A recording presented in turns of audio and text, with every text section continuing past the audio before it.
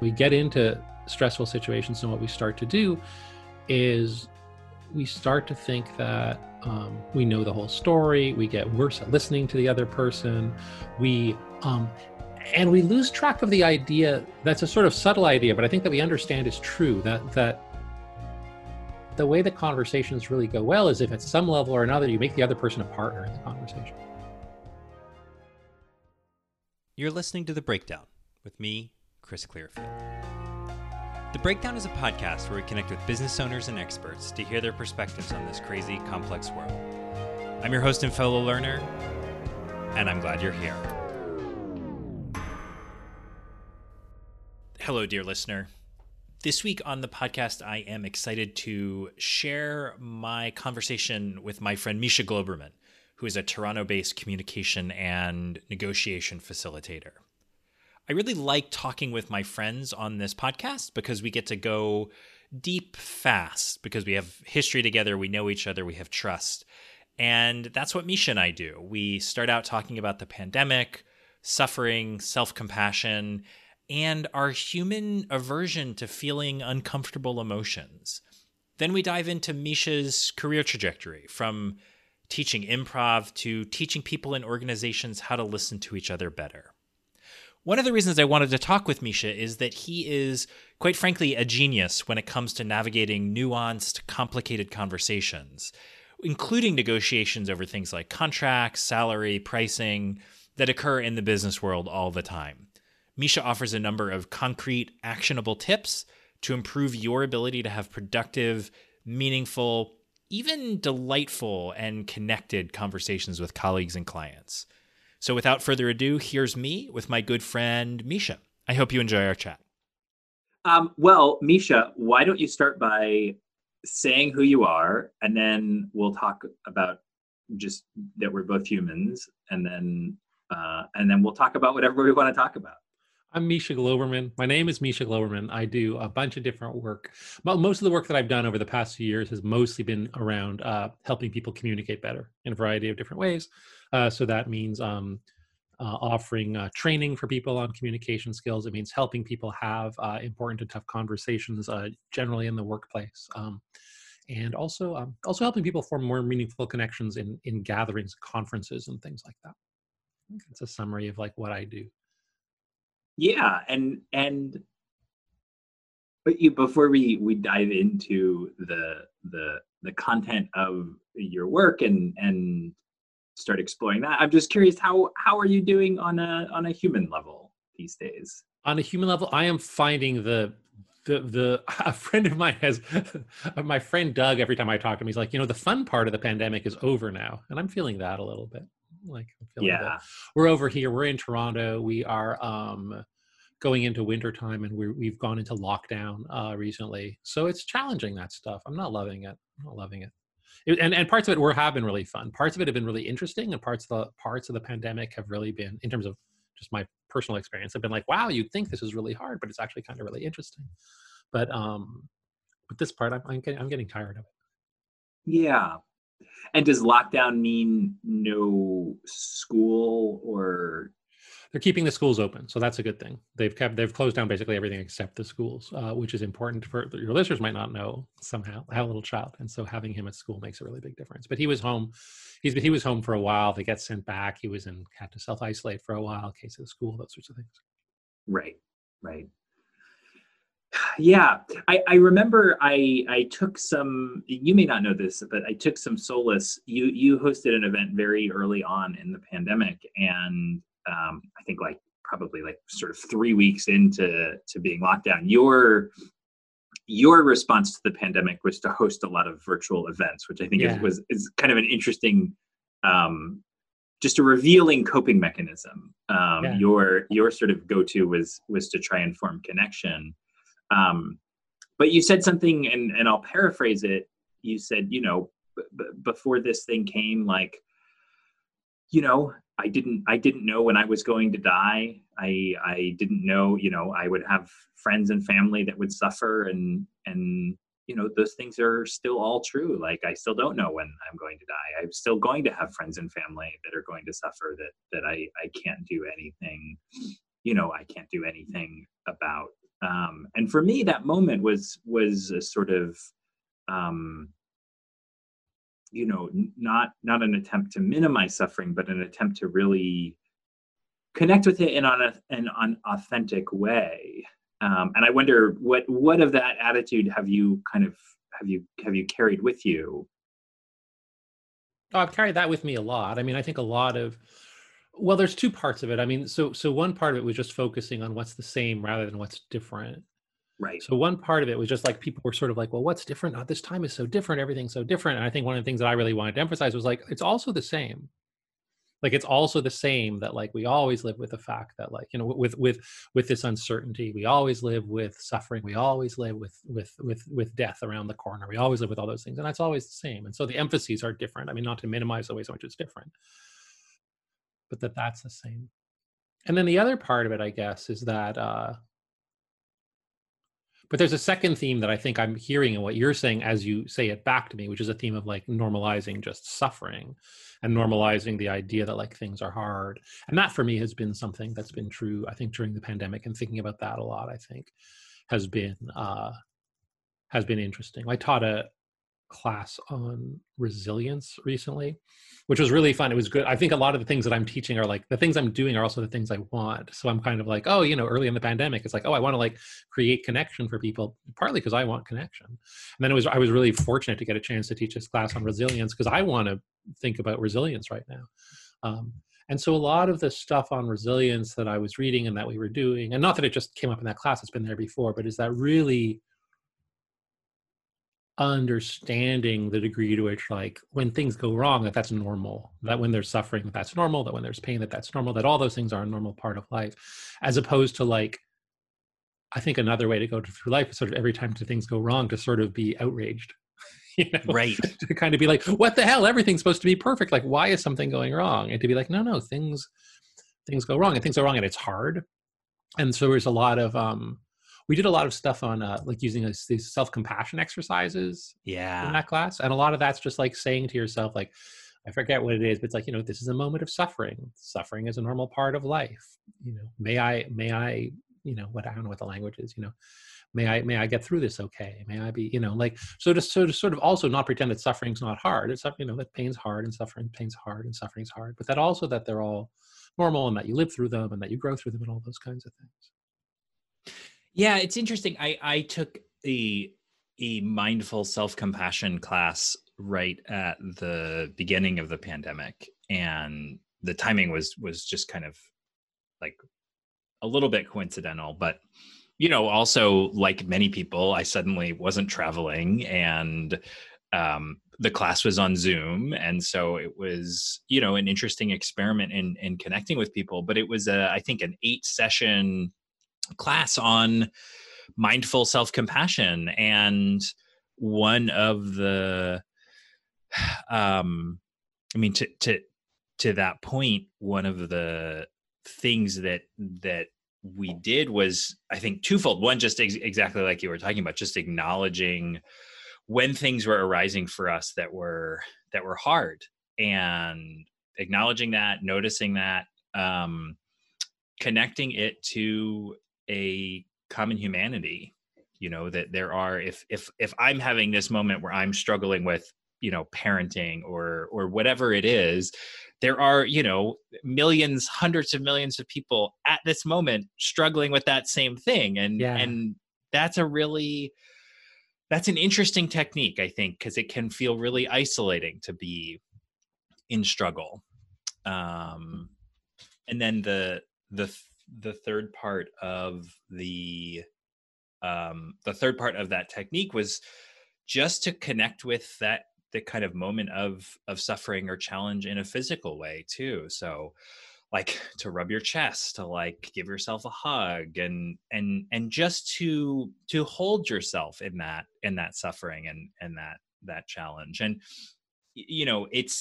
that's actually a technique now that I use sometimes with my coaching clients, because sometimes things come up that are really hard, and it's okay. It's okay that they're hard. There's nothing anywhere that says that any of this stuff is supposed to be easy, whether it's work or parenting or relationships. It's like, no, we should expect it to be hard, and hard doesn't mean bad. Yeah, I think that's a really big shift. I think that's a shift that for me has been a shift that I've been really interested in more and more in the past few years, is like kind of an increasingly deep understanding of that, a deeper understanding of the idea that hard doesn't mean bad, and deeper understanding of some of those kinds of things. Yeah, and when you talk about that sort of presence with those things too, that yeah, part of it's about finding it in your body, and part of it's also about like finding, whatever. This is just all basic mindful stuff, but finding like what's going on now, as opposed to like all the other things we do. Like when we have bad feelings, we sort of do everything except feel the bad feeling. We try to make the bad feeling go away, like and other things which are all good. Like they're all okay things to do. Like it's not terrible to make your bad feelings go away. It's probably a good thing to do. Or we like worry that the bad feeling is going to get worse, or we worry about what the bad feeling means in terms of other kinds of things. We do all these different things apart from actually just having the feelings, projecting what's going to happen in the future because of this bad feeling, scrambling to fix the cause of the bad feeling, worrying about the feeling, all those kinds of things. And it is really helpful to be able to get past all of those things. And that idea too, I think part of it too, that idea that lots of other people are feeling it, like partly it's about forming a sense of connection with others. I think that's part of it. And I think partly it's also about like, I think a big part of it is like normalizing it, is that like, I think that we're so built to kind of be that when we have a bad feeling, we're like, oh, something's wrong. Like something's wrong. We have to start fixing it. And part of the idea of lots of other people feels right is like, right. It's not that something's wrong. No, you have a bad feeling, there's a pandemic and you feel lonely, yeah. Yeah. That's. Yeah. One thing I'm curious what you think about this. One thing I have really wondered about is kind of where and when did those aversions to bad feelings start? Because it does not feel like historically universal to me.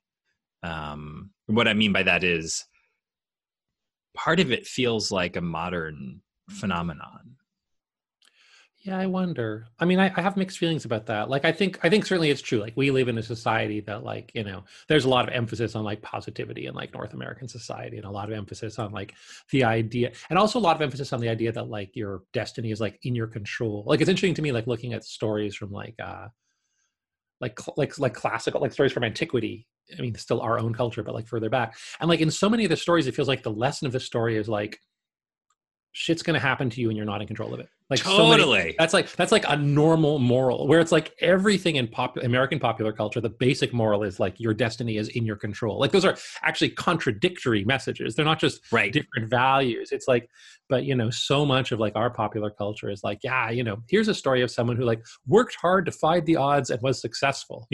That's like the kind, like so many stories are some variation of that, whereas like antiquity is a lot of the stories. Like, here's someone who's worked hard and then like everything blew up anyhow.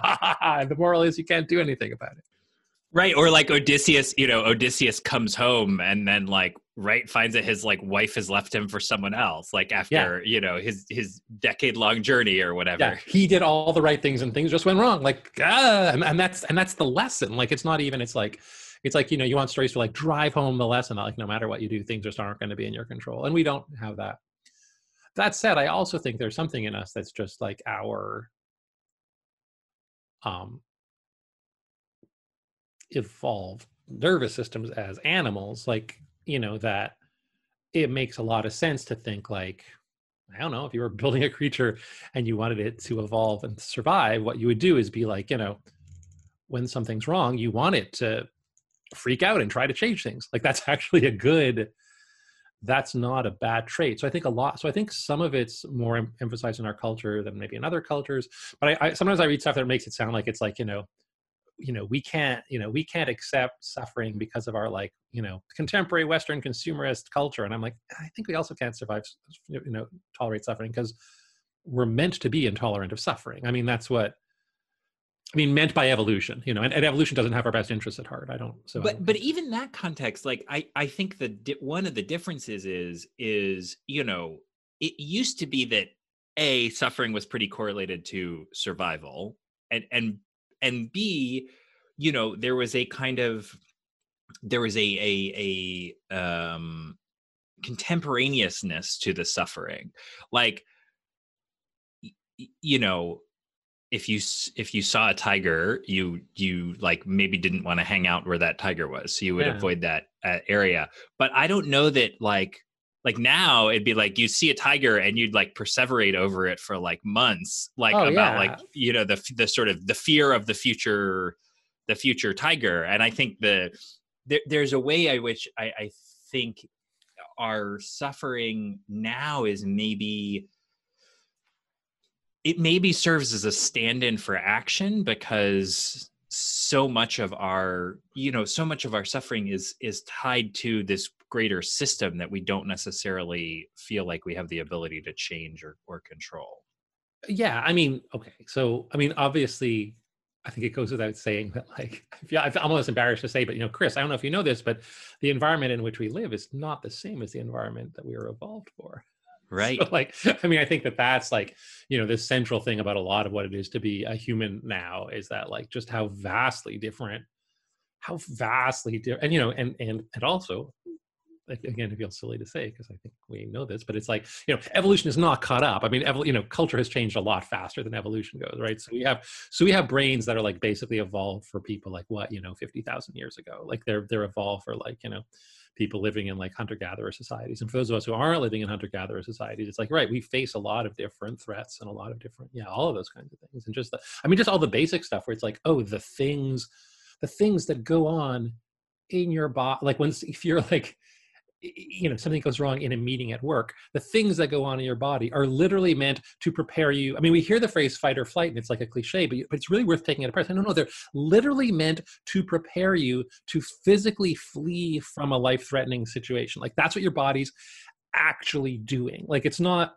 metaphorically doing that. It's actually like being like, oh, I'm going to have to run quickly because someone's going to try to chase after me and eat me. Like that's what your body's doing.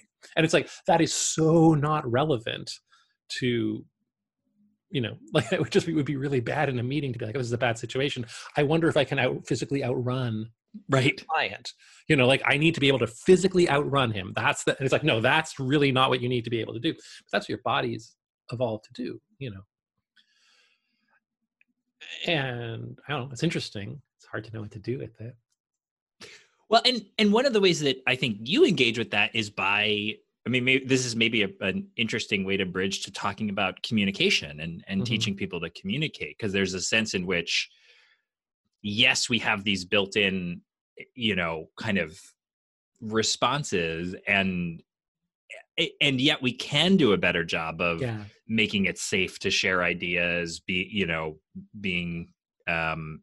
just creating the ability for a group to connect in that way. And so I'm curious if you can you talk about that? Sure. I mean, a lot of what I do is help people communicate better. And a lot of what I understand myself to be doing when I help people communicate better is like bring consciousness to like, oh, what are the instincts that we have? What are the things that we do instinctively in those situations? And where do those instincts come from? And how do they serve us well in the actual, you know, how do they serve us well in the actual environments that we're in? And how do they not serve us well in the actual environments that we're in? I mean, that's the marvelous thing that we can do as humans is like, we can also, I mean, which just ties in very much with those mindfulness practices, is like we can see, you know, we can watch the stuff that's going on, and we can be like, oh man, like I have this instinctive, you know, I have all these instinctive things I do in these situations, and some of these instinctive things serve me really well for my present needs, and some of them serve me terribly, and I can try to modify them and stuff.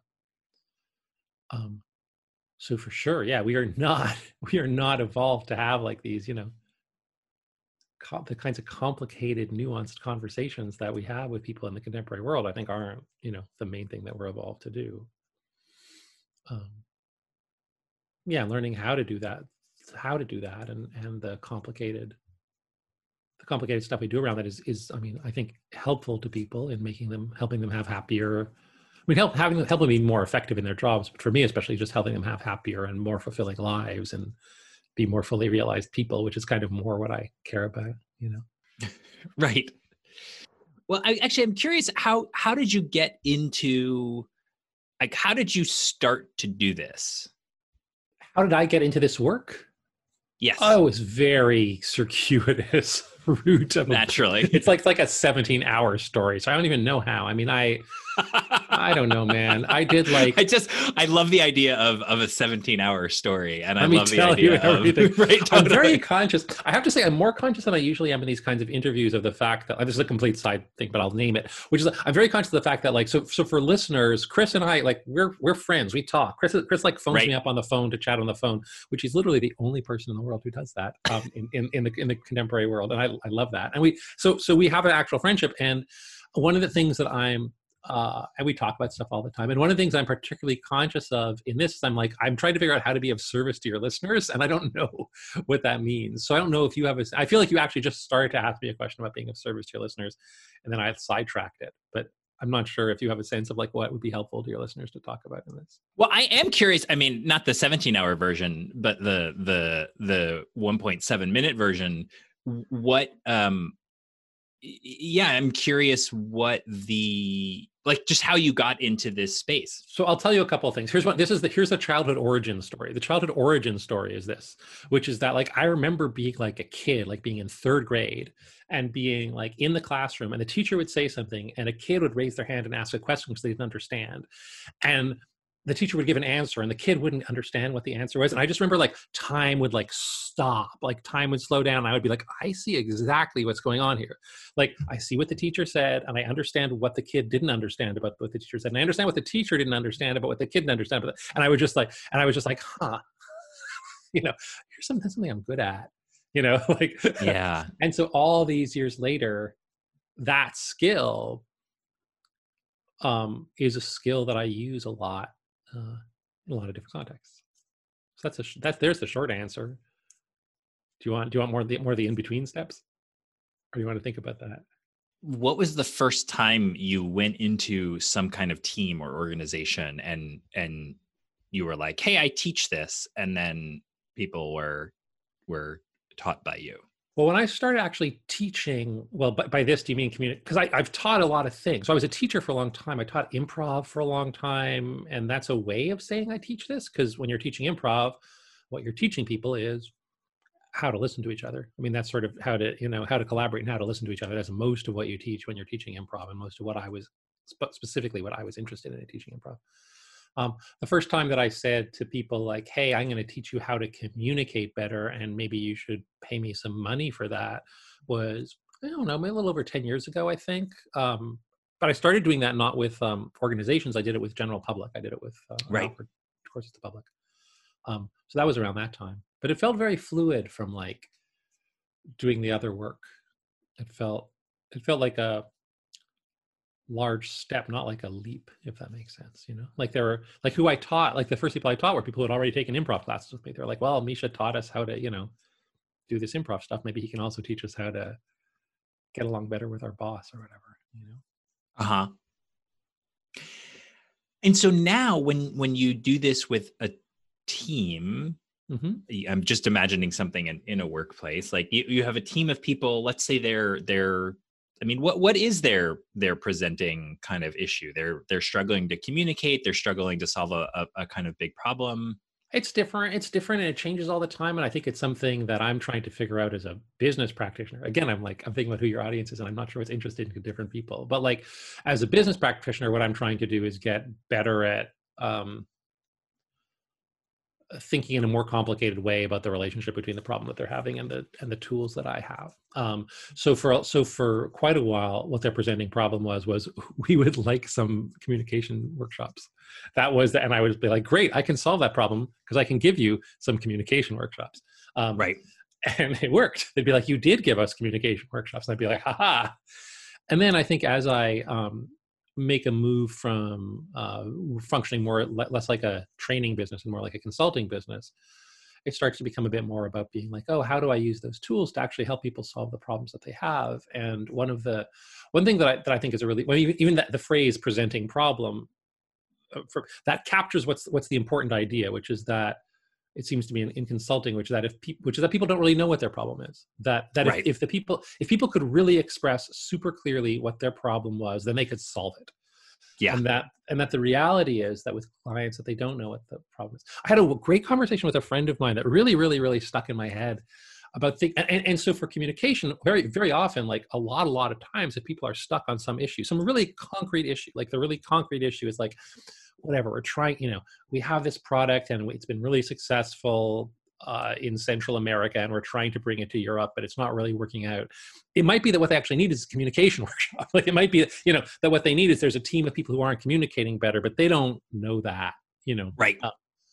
that like, and then they're like, something's not working, but we can't quite tell what it is, and it's like, oh, right, maybe what you need to do is get together some of the key decision makers and have some better conversations about that. And once you get them together, you're like, oh, right, you guys actually are really bad at talking about what happens when things go wrong. And so because of that, when things are going wrong, you're not able to solve this, whatever. But they don't know that. Like the conversation that I had that really stuck in my head was with a friend of mine who runs a company. And I was talking to him about it. And I was talking about that issue. And he was like, yeah, you really want to find like a leadership team who like they're just stuck on something, and you're going to use your communication stuff to help them get unstuck. But they don't care about your communication skills. They don't care about the meetings. They care about like the particular issue they talked on. And I was like, oh, so Tom, so what you're saying is that it's like they want to build a staircase, and I'm coming in and I'm like talking about hammers and nails, and they just want to build a staircase, and I should stop talking about hammers and nails. And Tom was like, dude, they don't even want a staircase. They're standing around on this ground floor. They're looking at the second floor. They don't know how to get there. Yeah. And I was like, oh, that kind of really opened it up for me. Like, it's like, oh, right there. That's really different, like that people are just kind of stuck, and they don't know how they're stuck, and they don't know why they're stuck. And you've got a lot of tools, and they're tools for getting people unstuck, but it's really, really, really, really, really far from what they need. And being able to think that way, I think, like for people, that seems like a really interesting and useful shift in thinking to make. As part of my kind of professional development, I've been taking this course through what is called the Gestalt International Study Center, which is this place on Cape Cod. Of course, I'm taking it virtually. And the idea of it's sort of Gestalt started as a form of psychotherapy, and then kind of people started applying it to teams and organizations and to leadership teams in particular. And the thing that is so interesting about it is that it is a technique that is, I'll say, exclusively focused on the context of something, not the content of it. Right. So it's exclusively focused on the context of something, in that the sort of the thing that people are trying to do is not the domain of Gestalt. You're sort of like letting, just to build on your metaphor, it's like, there's a group of people and they want to get to the second floor, and the way a Gestalt practitioner intervenes is just by noticing the way that they interact together, noticing the way that they talk together, and that is the intervention. And it's really, really fascinating. You're sort of injecting yourself into the system with an observation about what is happening with them now. And then as a group, they get the opportunity to just see that and to decide what parts of it serve them and what parts of it don't. What would be an example of some observations? What would be the sort of observations that one would make in that sort of intervention? Well, you could it's sort of all about the group. So you could see like, oh, do you guys notice how willing you are to share what you see with each other? But maybe they are less willing to listen and engage with what other people share. So it's sort of seeing the kind of the what the language of Gestalt says, the well-developed. So what comes really easily to the group, and seeing the value of that, and also not not wanting to discard that, but also seeing the ways that relying on that too much can be a block for them. Right. So being able, so you're kind of observing like the communication skills, the interaction skills that they do and don't. So I mean, you're observing everything. Like you wouldn't be like, hey, I noticed that the sun is setting outside, or you wouldn't be like, oh, I noticed that lunch is here. Yeah, Or you wouldn't be correct. Related to the group. But about how the group gets along with each other. So you might be like, would you be like, oh, I noticed that the men are talking a lot, the women aren't talking a lot? Would that be the kind of thing? That as an example. Yep, exactly. And it doesn't even it's anything behavioral. It doesn't have to be communication. Although I guess it is in that mostly in that context. But it could be here's I was working with a group of engineers from an oil company, and one of the things I noticed and shared with them was how good they were at talking in terms of the data that they saw, and all of the benefits that gave them, and also the ways that could limit them, the ways that not sort of being able to talk more expansively. And it was, I mean, it was, it's such a soft way of intervening too. I mean, it's not, it's done without judgment. Right. I'm not going to tell you, if you're broken, here's how you're broken. Here's how I'm going to fix you. Yeah, exactly. Anyway, that's an aside, but I think it just supports your point that it's not, like your friend Tom said, like it's not necessarily, the outcome doesn't even necessarily have to be you teach them to do things in a different way. You can just part of the presence of someone like you can just be to help them see what's happening, and help them see the way that if they wanted to choose a different way of doing things, there are some options out there. Sure. So I'd love to hear some concrete things that you teach people, because I think that could actually be really kind of helpful and interesting. So, you have a group that's stuck. You have a group that, as you said, they may not even know that they're stuck around something with communication. Like, what are some things you might share with them? What are some things you might guide them through? Some skills that if they could pick up. And I work a lot more. I should say that most of my work has been more with individuals than with teams. Like I'll work with a group of people, but the focus has been more on the individual skills. So I'm going to talk more about those individual skills, which might not be that different, but I want to name that. I think a big part of it is like a huge. Oh man, there's so much. I think a huge part of it is I'll give the bigger picture thing, and then I'll give them more sort of. We can talk about like specific ways to like sort of tactical things to do to instantiate it. The big thing that I really try to impress upon people, and this goes back to the thing we were saying about the sort of animal instincts and all that kind of stuff, is that, and the tension between like our intellectual minds and our animal instincts.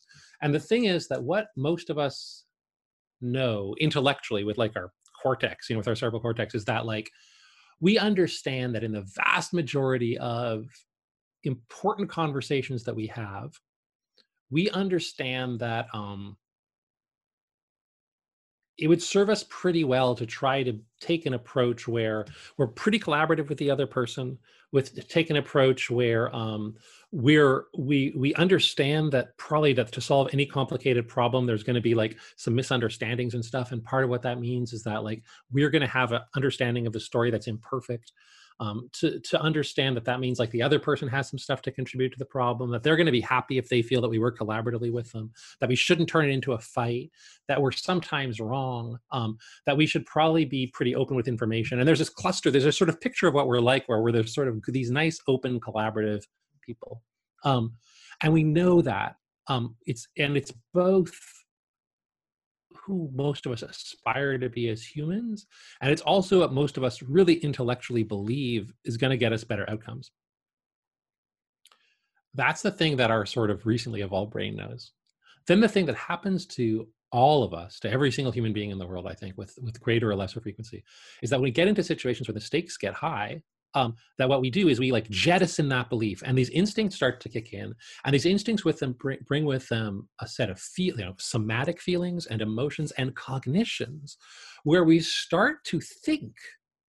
Like, just think about the moment when you like lost your temper, or like you kind of lost your shit in a meeting or whatever, and you're like, oh my God, like at that moment, I actually thought that like if I slam the door, that's really going to make things better for me. Like, it's not just that you couldn't control yourself and you slam the door, but actually at that moment, you're actually having the cognition that like, oh, this is going to show them. Like, now that I don't even, they're going to respect me. If I slam the door, they're really going to respect me.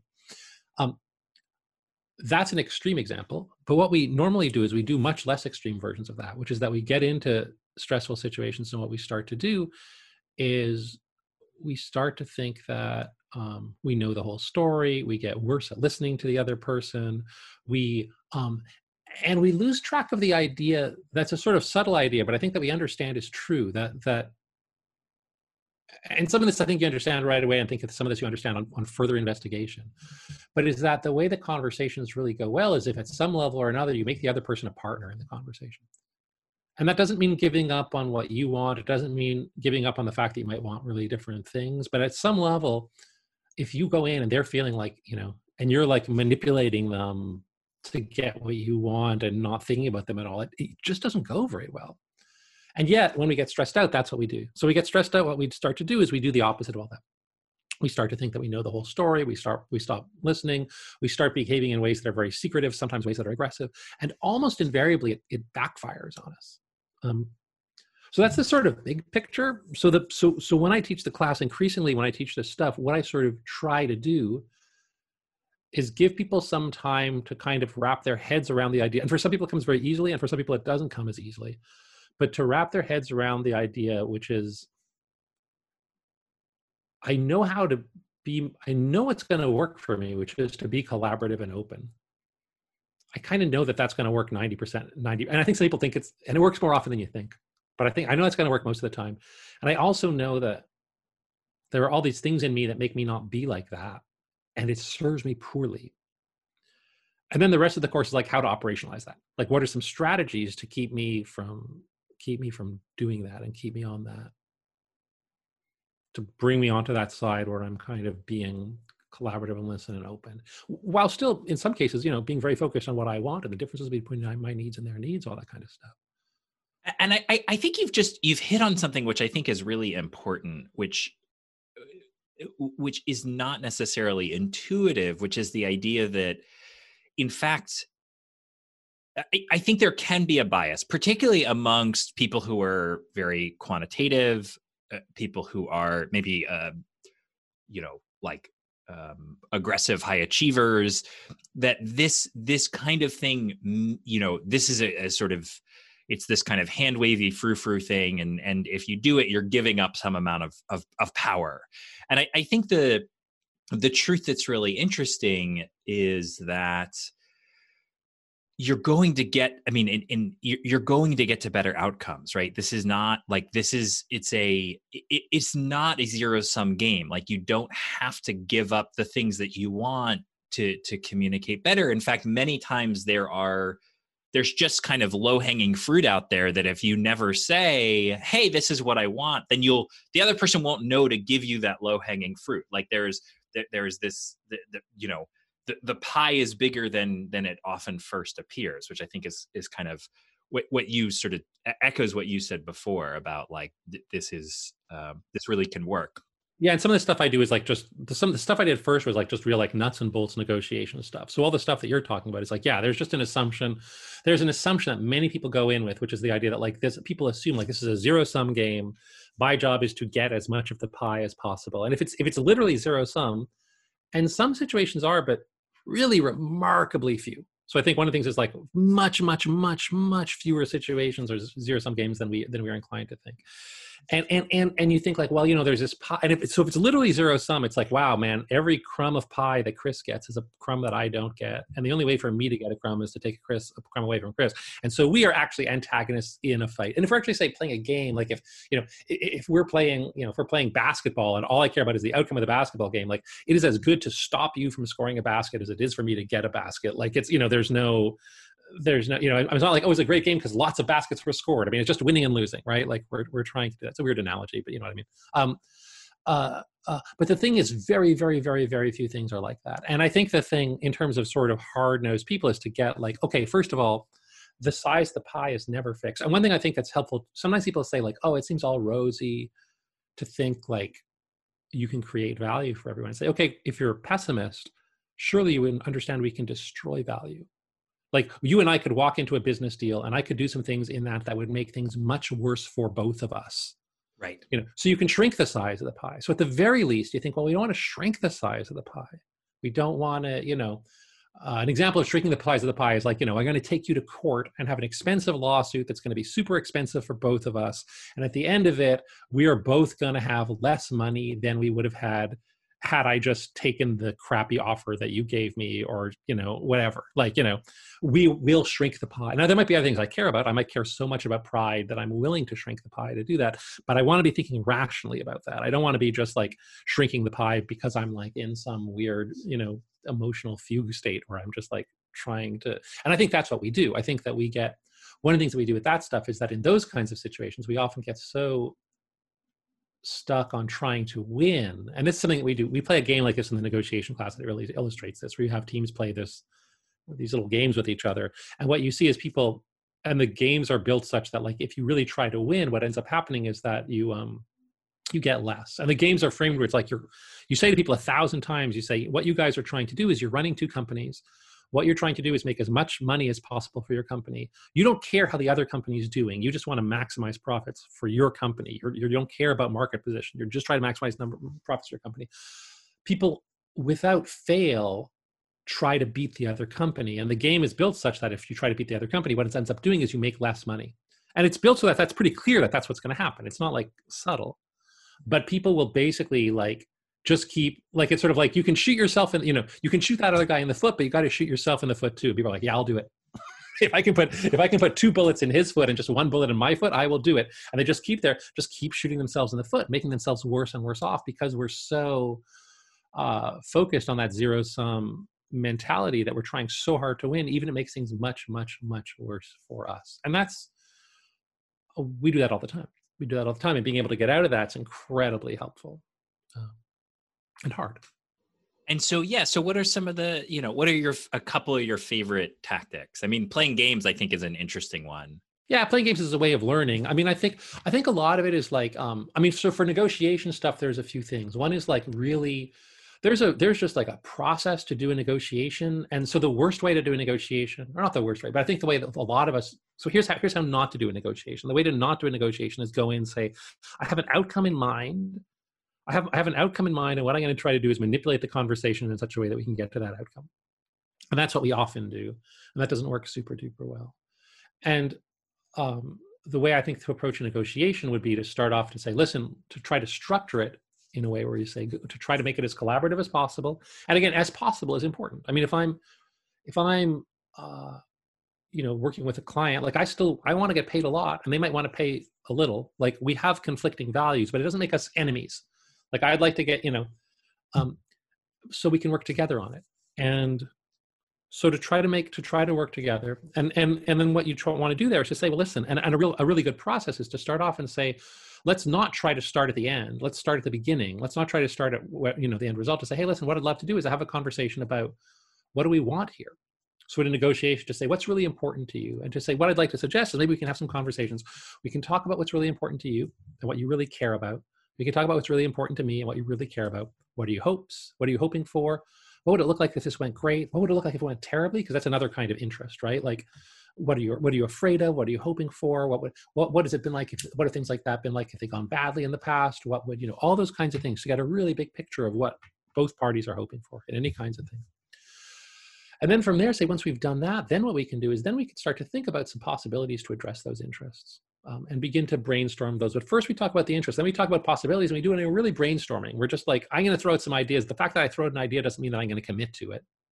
We're just going to explore them together. And then finally, after that, we'll start to think about what might be an arrangement that actually works for both of us. But you do that in a way that's exploratory and that's open and that's collaborative. And that's going to let you do much more of the kind of building of value that Chris, that you're talking about. So that's having it be that process is, I think, really helpful. And another part of it too is to keep in mind the relationship and to think about, in all of it, to understand the value of that relationship. And that's, I think, another thing where people really screw up, that in many, many areas of life, in our personal lives, also in our working lives, the relationships we have with people are incredibly valuable and important. And they're valuable and important to us in different ways. Like, as humans, it's, what we really, really, really care about. We care about connections with others, and it's, you know, an important value for us. But then also, like, even if you're like a really, you know, if you are that super practical nuts and bolts business person, it's like, well, where money comes from is from people liking and trusting you, from having business, you know, good business relationships, which might be very different from those. But we forget about that. So one example of that is often that sort of hard nosed, like, be like that idea, I'm going to try to get whatever I can in this negotiation. I'm going to try to win this negotiation. You want to think like, at what cost to the relationship is that going to be? So, you know, you might think like, oh, you know, I'm going to do business with the person and I'm really going to like get every single nickel out of them. And I'm going to, you know, and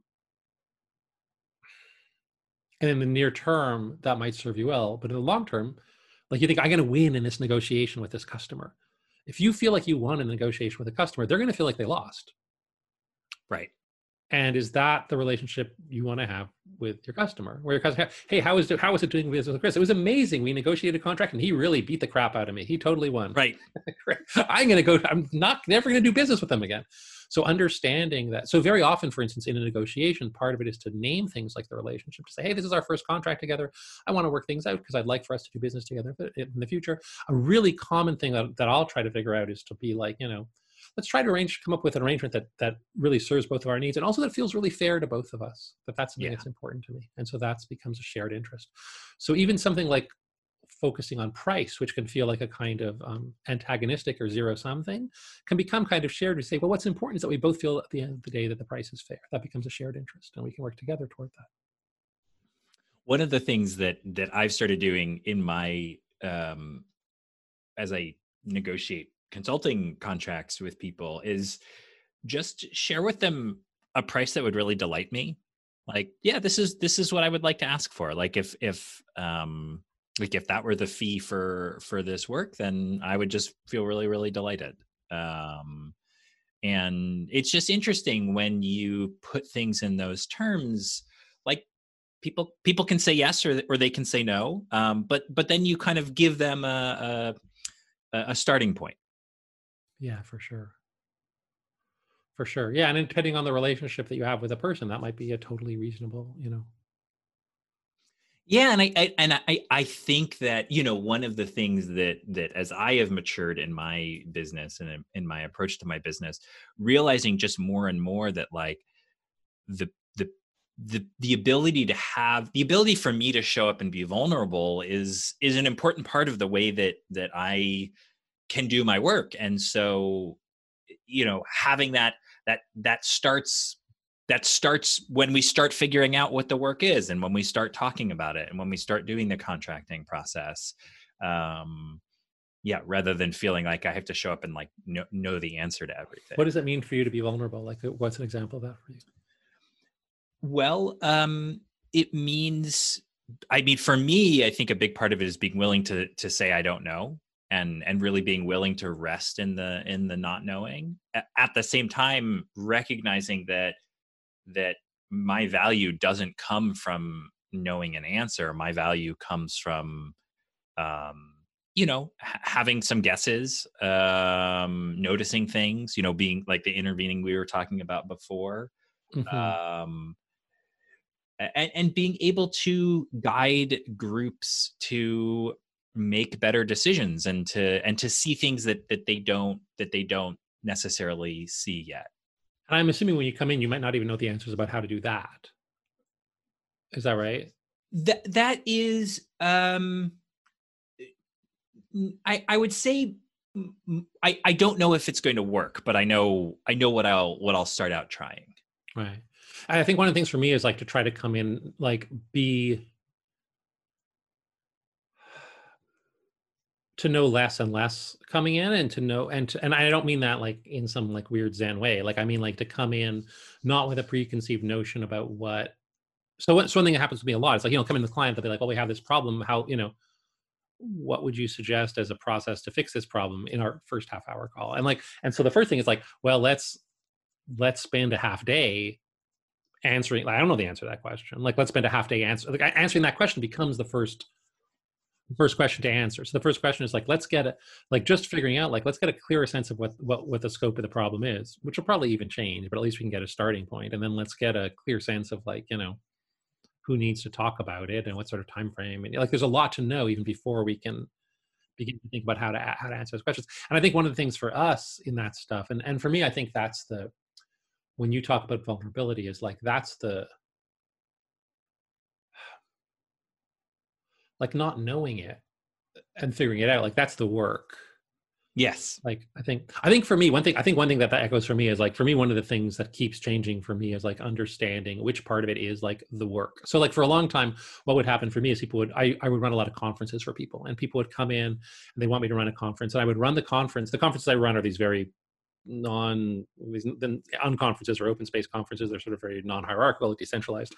And one of the things that would happen is that very often the client would come in and they'd ask me to do that. And then they would sort of they'd hire me, but then they'd kind of push back, or they'd struggle and they'd push against it. And for a long time, for a while, I was sort of annoyed. Like, I was like, why are they hiring me to do this? Like, why are they being such a pain in the ass? Like, I wish, like, and then I was like, oh, this is actually my job. Like, this is the work. Like, the work, like running the conference is easy. Like, what's hard is dealing with the fact that what happens every time, like, I should stop being surprised. Like, what happens every time or half the time is the client hires me to do this thing, and then having hired me to do this thing, they then sort of don't want to do the thing. And so it's like, oh, right, that's my job. Like, the work is dealing with their resistances and dealing with their confusions and and it's similar. That kind of goes all the way back to the stuff we were talking about earlier about like the pain.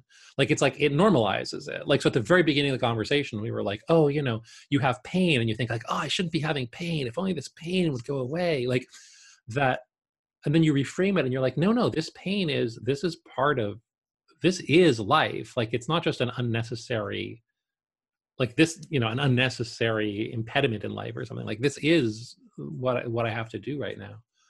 But in a similar kind of way with the work, that it's like, oh, all the things that I don't know, or all the things that the client doesn't know, or all the things that the client resists on, like, all of that is the work. Yes. And I think for me now, part of it is like, a thing that I would start to feel as a client would talk to me like, we have this problem, what are we going to do about it? I think this is what you're kind of describing. And I would have this anxiety of like, oh, Jesus, I don't know. Like, I'm supposed to be a consultant, I don't know. And be like, oh, right, that's all of it's the work. Like, not knowing is the work.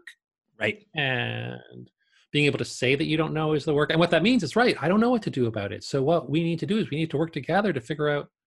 So not only do I not know the answer, I don't know how to solve the problem yet. Like what I'm going to do is, so they say, what's the answer? You say, I don't know the answer, but I can help you solve the problem. And they say, well, how are you going to help me solve the problem? You say, well, you know what? I don't know that either. Right. That's harder to say, but that might be the case too. I don't know that either. So we have to figure that out. And then sometimes I think, are you the person? Can you help us solve the problem? I think even then, like, you know what? I don't really know that either. So how about let's work together for a little bit, and what we can figure out at the end, let's do a bit of work at the front where we'll figure out, how might you solve the problem? Am I the person who can help you? That's the work. That's the work that we have ahead of us. Do you want to do that?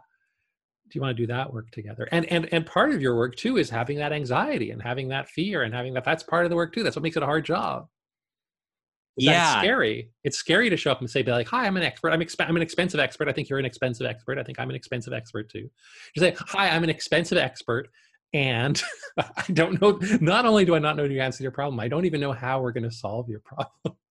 I mean, and also you don't want to be like this, like, what you can say is you also don't want to be like, this sort of humble monk or whatever. Just be like, listen, but let me tell you, I've dealt with 100 other people where I came in at the beginning, we didn't know how to solve I didn't know what the answer was, and I didn't know how to solve the problem, and we solved their problem. So like, this doesn't mean it's not going to work, but we have to live with that. Well, and I think that, I've noticed in the corporate world, which is not surprising because I think this is true of the world more broadly, but often I get asked a question that's of the form like, hey, have you seen a problem like this before? How did that organization solve it? And for a long time, I felt a pressure to give like an answer to that. And what I have realized was that I can both give an answer to that and at the same time talk about how unimportant that answer is. Why is it unimportant? Why do you think? I think it's unimportant because, so organization A, they have a big problem they're working with. I'm working with a team there. And they're like, hey, have you seen this solved at other organizations? Like, yeah, in fact, I just worked with a similar problem at, like, I'm just going to choose Microsoft because they're a client. Like, They have a lot of problems. I just helped Microsoft solve a similar problem. And I can tell you about that. But the truth is, you guys aren't Microsoft. And like all of the sort of the things that make you great at your job and also have the consequence of creating this challenging situation, you know, I go back to this thing, like your superpowers are also your neuroses, your superpowers are also your weakness. So, your ability, organization A, to be really data driven, that's great, and yet it limits you in this way. And that's not the same, even though the problem on the surface might look the same from another client or another industry or another organization.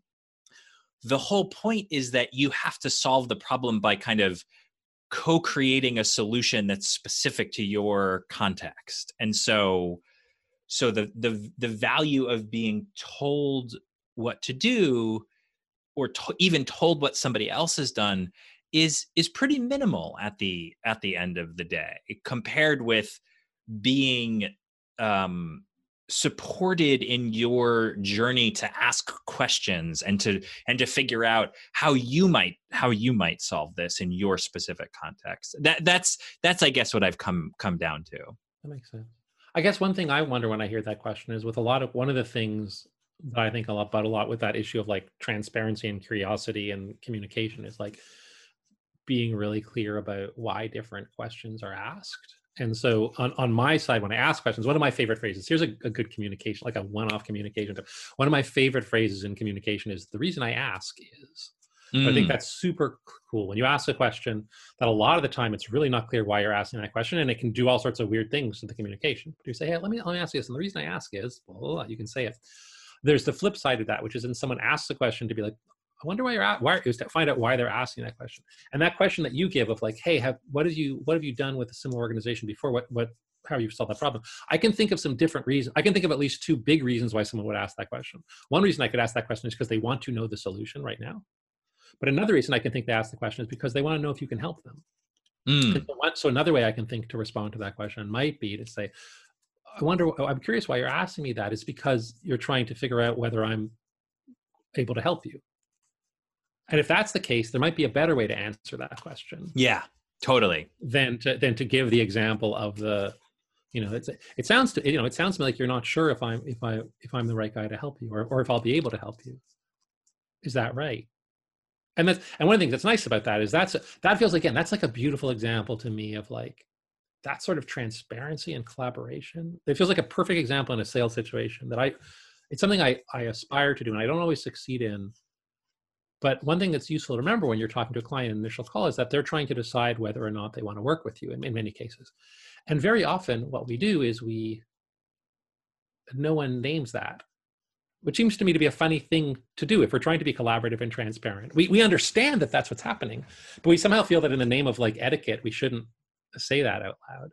And it seems funny because it seems like it'd be helpful to say that out loud, and also would model the way that I want to work. So one way to have that conversation is say, we're having this conversation, we're doing this funny dance where we're trying to decide if you want to work with me and if I want to work with you, but we're all not naming that that's the funny dance that we're doing.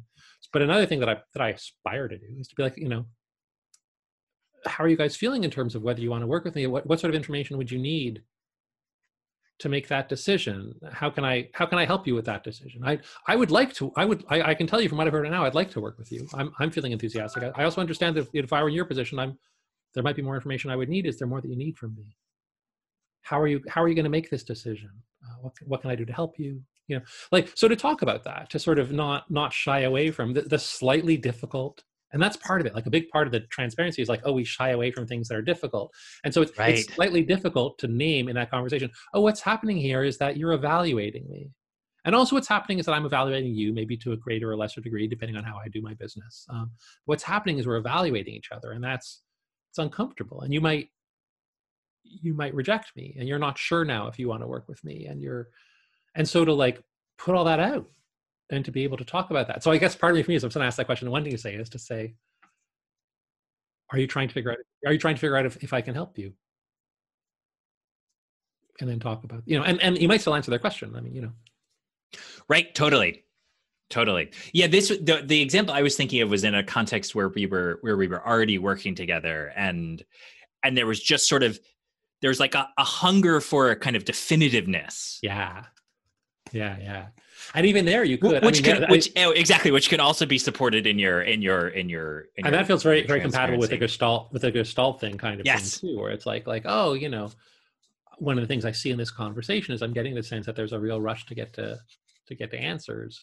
I don't know how to say that in a way that's like less critical, because that's obviously quite, I don't know how you make it less critical.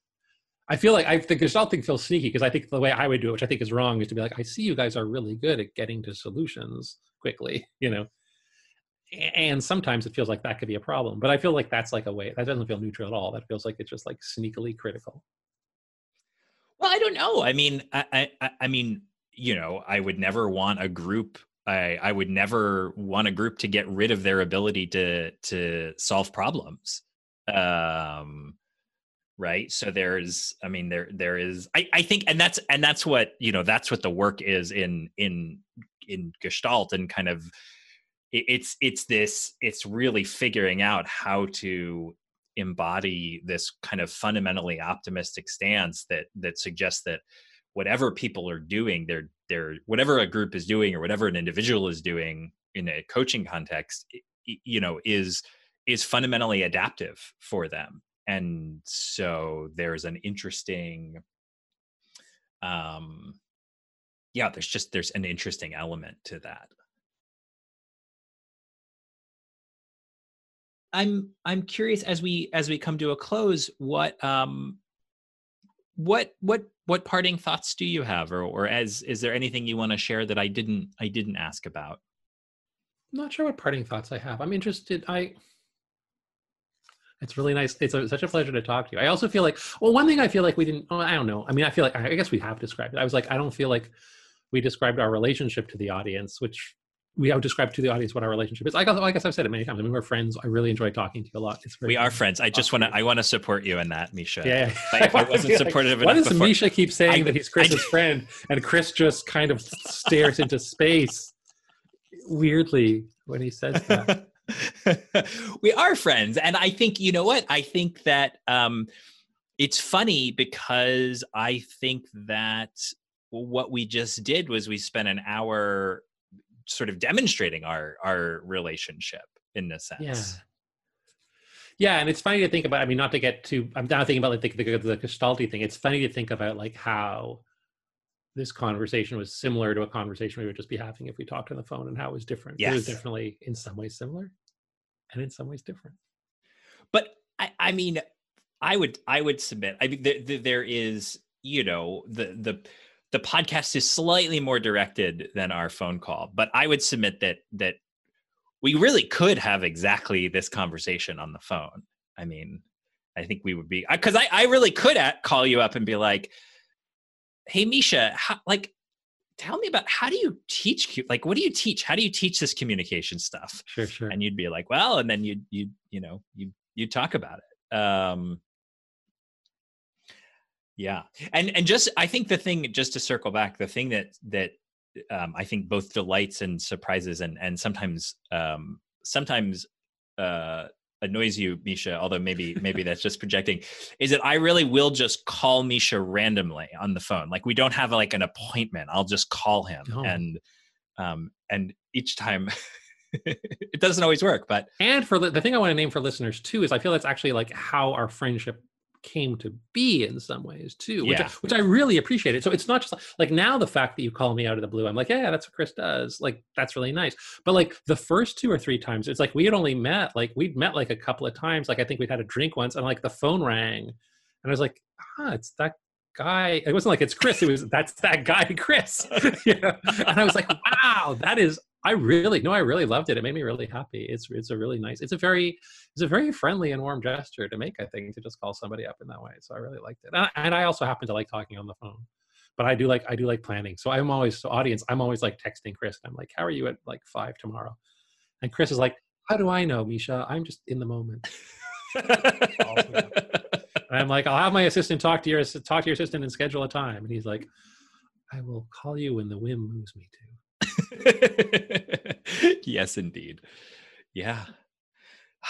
Well, Misha, I'm going to say thank you. Thank you so much. It's a real pleasure to talk to you. It's so nice to see you. Yeah, and we'll talk soon when the whim strikes us. Great to see you, Chris. All right, thanks. Thanks for listening. To stay in the loop about new episodes and to be eligible for my periodic book bundle giveaways, sign up for the Breakdown newsletter at chrisclearfield.com/giveaway. So what's this giveaway? Every few months, I bundle together 3 or 4 influential books, often written or recommended by guests from the show, and I give them away to a few lucky listeners.